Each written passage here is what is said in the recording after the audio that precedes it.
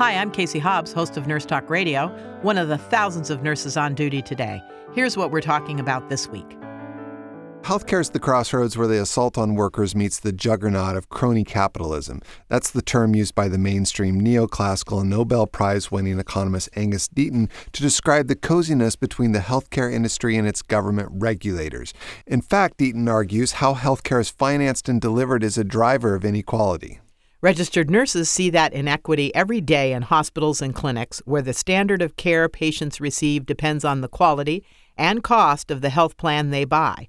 Not only the benefits, but access to treatments, prescription drugs, certain facilities, the latest technologies, all depend on what you can pay. It's clear the U.S. healthcare system's teetering on the verge of collapse and must be reformed. That's one of the reasons Representative Keith Ellison from Minnesota has taken on the lead as sponsor for H.R. 676, the Expanded and Improved Medicare for All Act. With us today is Director of Public Policy for National Nurses United, Michael Leidy.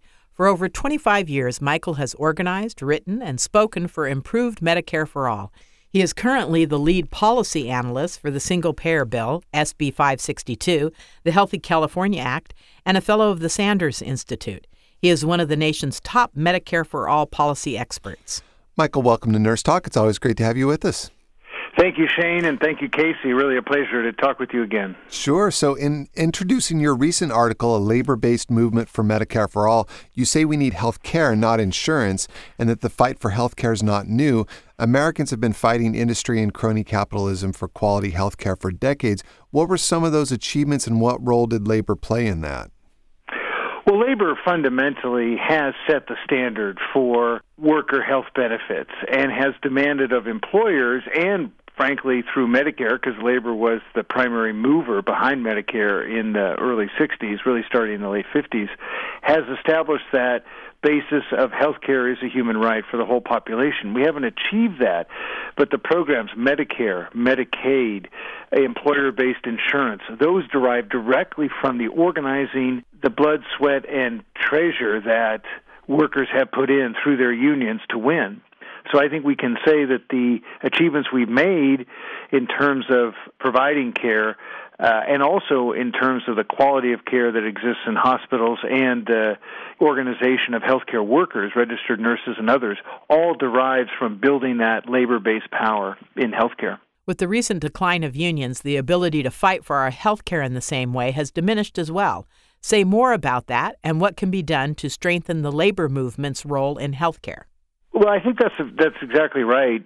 And what we need to do in healthcare is link the struggles that healthcare workers have with their employers with the patient's demand for guaranteed healthcare. And so what we find, particularly with registered nurses, is their alliance with the patients and the public both enables them to be advocates for improving quality of care, but also for guaranteeing health care for everyone, for universal health care.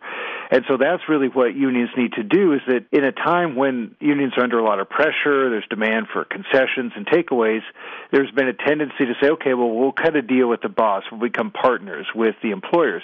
That hasn't worked.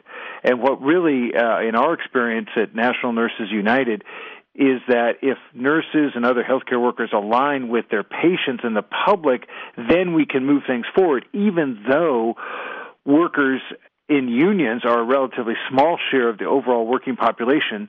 Organized workers can have a disproportionate impact if they ally with the public. And so what are the origins really of tying healthcare to employment? Is that something that labor was instrumental in as well, or? Absolutely. And it happened during World War II. In 1942, in order to make sure that war production was uninterrupted and something that the country, I guess, could afford, they froze wages in the entire industrial sector, manufacturing and anything related to war production. So as a result, the government said, well, yeah, we're not going to let you raise wages. We will let you do health benefits through the employer, and we'll give them tax-free.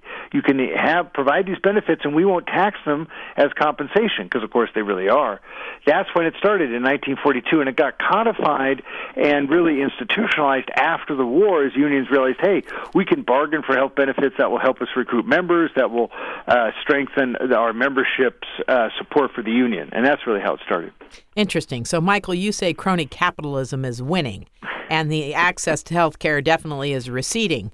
So clearly we're losing the battle, but you think we don't have to lose the war. Say more about that. Well, that's right, because we basically created a system where every time we've tried to change it, it's further enriched the corporate entities that dominate healthcare. So the ACA actually, for many years, was very profitable for insurance companies. For-profit hospitals were booming in the early years of the ACA. Obviously, the pharmaceutical companies have had no decrease in profits. I think the number just in California for the insurers between 2011 and 16 was $27 billion in net income. So that's really what we're talking about. When we say money is the metric of medicine, that's Elizabeth Rosenthal's phrase from her book, American Sickness. What we mean is, the healthcare system for those for-profit hospitals or even nonprofit hospitals, insurance companies, drug companies, it's successful. It's working because they're making a lot of money. If quality and guaranteed health care is the metric, then we're losing, and that's what I mean. We've lost the war now where money has been the metric of medicine. Now we are building a movement that can transform our healthcare system into one that promotes health and is based on people's needs. That's the transformation. And what about the idea of expanding Medicare? Yeah, expanding Medicare is the best way to do it because we've tried everything else except building on the program that's popular and works. So why don't we try that? And as it turns out, we need to improve Medicare for seniors. By 2030, a majority of seniors may be paying as much as 40% of their income for health care. And this is supposed to be the program that provides security for retired folks. So we need to eliminate the co-pays in Medicare. We need to expand the benefits under Medicare. But the only way to save Medicare, because it does obviously provide benefits to the most high-need patient population with expensive needs, is to put everybody in that system. So that's where we talk about expanded and improved Medicare for all. We eliminate the deductibles, copays, and premiums. We eliminate the donut hole for seniors. We eliminate their copay and coinsurance under Part B. And we guarantee health care for everybody based on need, not just what you can afford. So that's why Medicare really can be the basis for this solution. So we can change the game like we have seen with Fight for 15 and the hashtag #MeToo. How and why would this work? We have to see this as part of this broad upsurge in the justice movements. These demands for justice all go together. And what we've seen is that when we make this appeal explicit, say, hey, all workers have a shared interest. That's what Fight for 15 did in terms of raising wages. That's what Me Too does for women. All women workers have this in common, this experience. And in healthcare, we need to tap into that. All workers have this fear. So many have the barriers to access, financial, narrow, not having the doctor that they need in their network. All those barriers create an opening to say, hey, we're all in this together. We can guarantee health care for all, not just for some. And if we speak directly to the worker's self-interest, say, I can't afford it. Here's how we can control costs through a Medicare for all. Here's how we can reduce what we pay. Here's how we can eliminate those financial barriers to care that are literally killing us. Once we start talking about that, get out of the insurance frame, get into the justice frame, link with these other movements, model on Fight for 15 and build that mass demand, that's the only thing that's going to overcome the money. Money's winning, but people power can overcome it, and that's the difference. What can people do to involve themselves? Well, we're building this national campaign to win Improved Medicare for All. Contact your representative. Make sure that they're supporting in Congress H.R. 676. Go to the Campaign for Guaranteed Healthcare website if you're an activist. If you're a nurse, go to National Nurses United. If you just want information, go to the nationalnursesunited.org website and get more information about how Medicare can guarantee health care for all if we improve it. Most importantly, I think, is the mainstream media does not give us enough credibility or attention. Let's write letters to the editor. Always respond on those articles online in the comment section, but especially letters to the editor.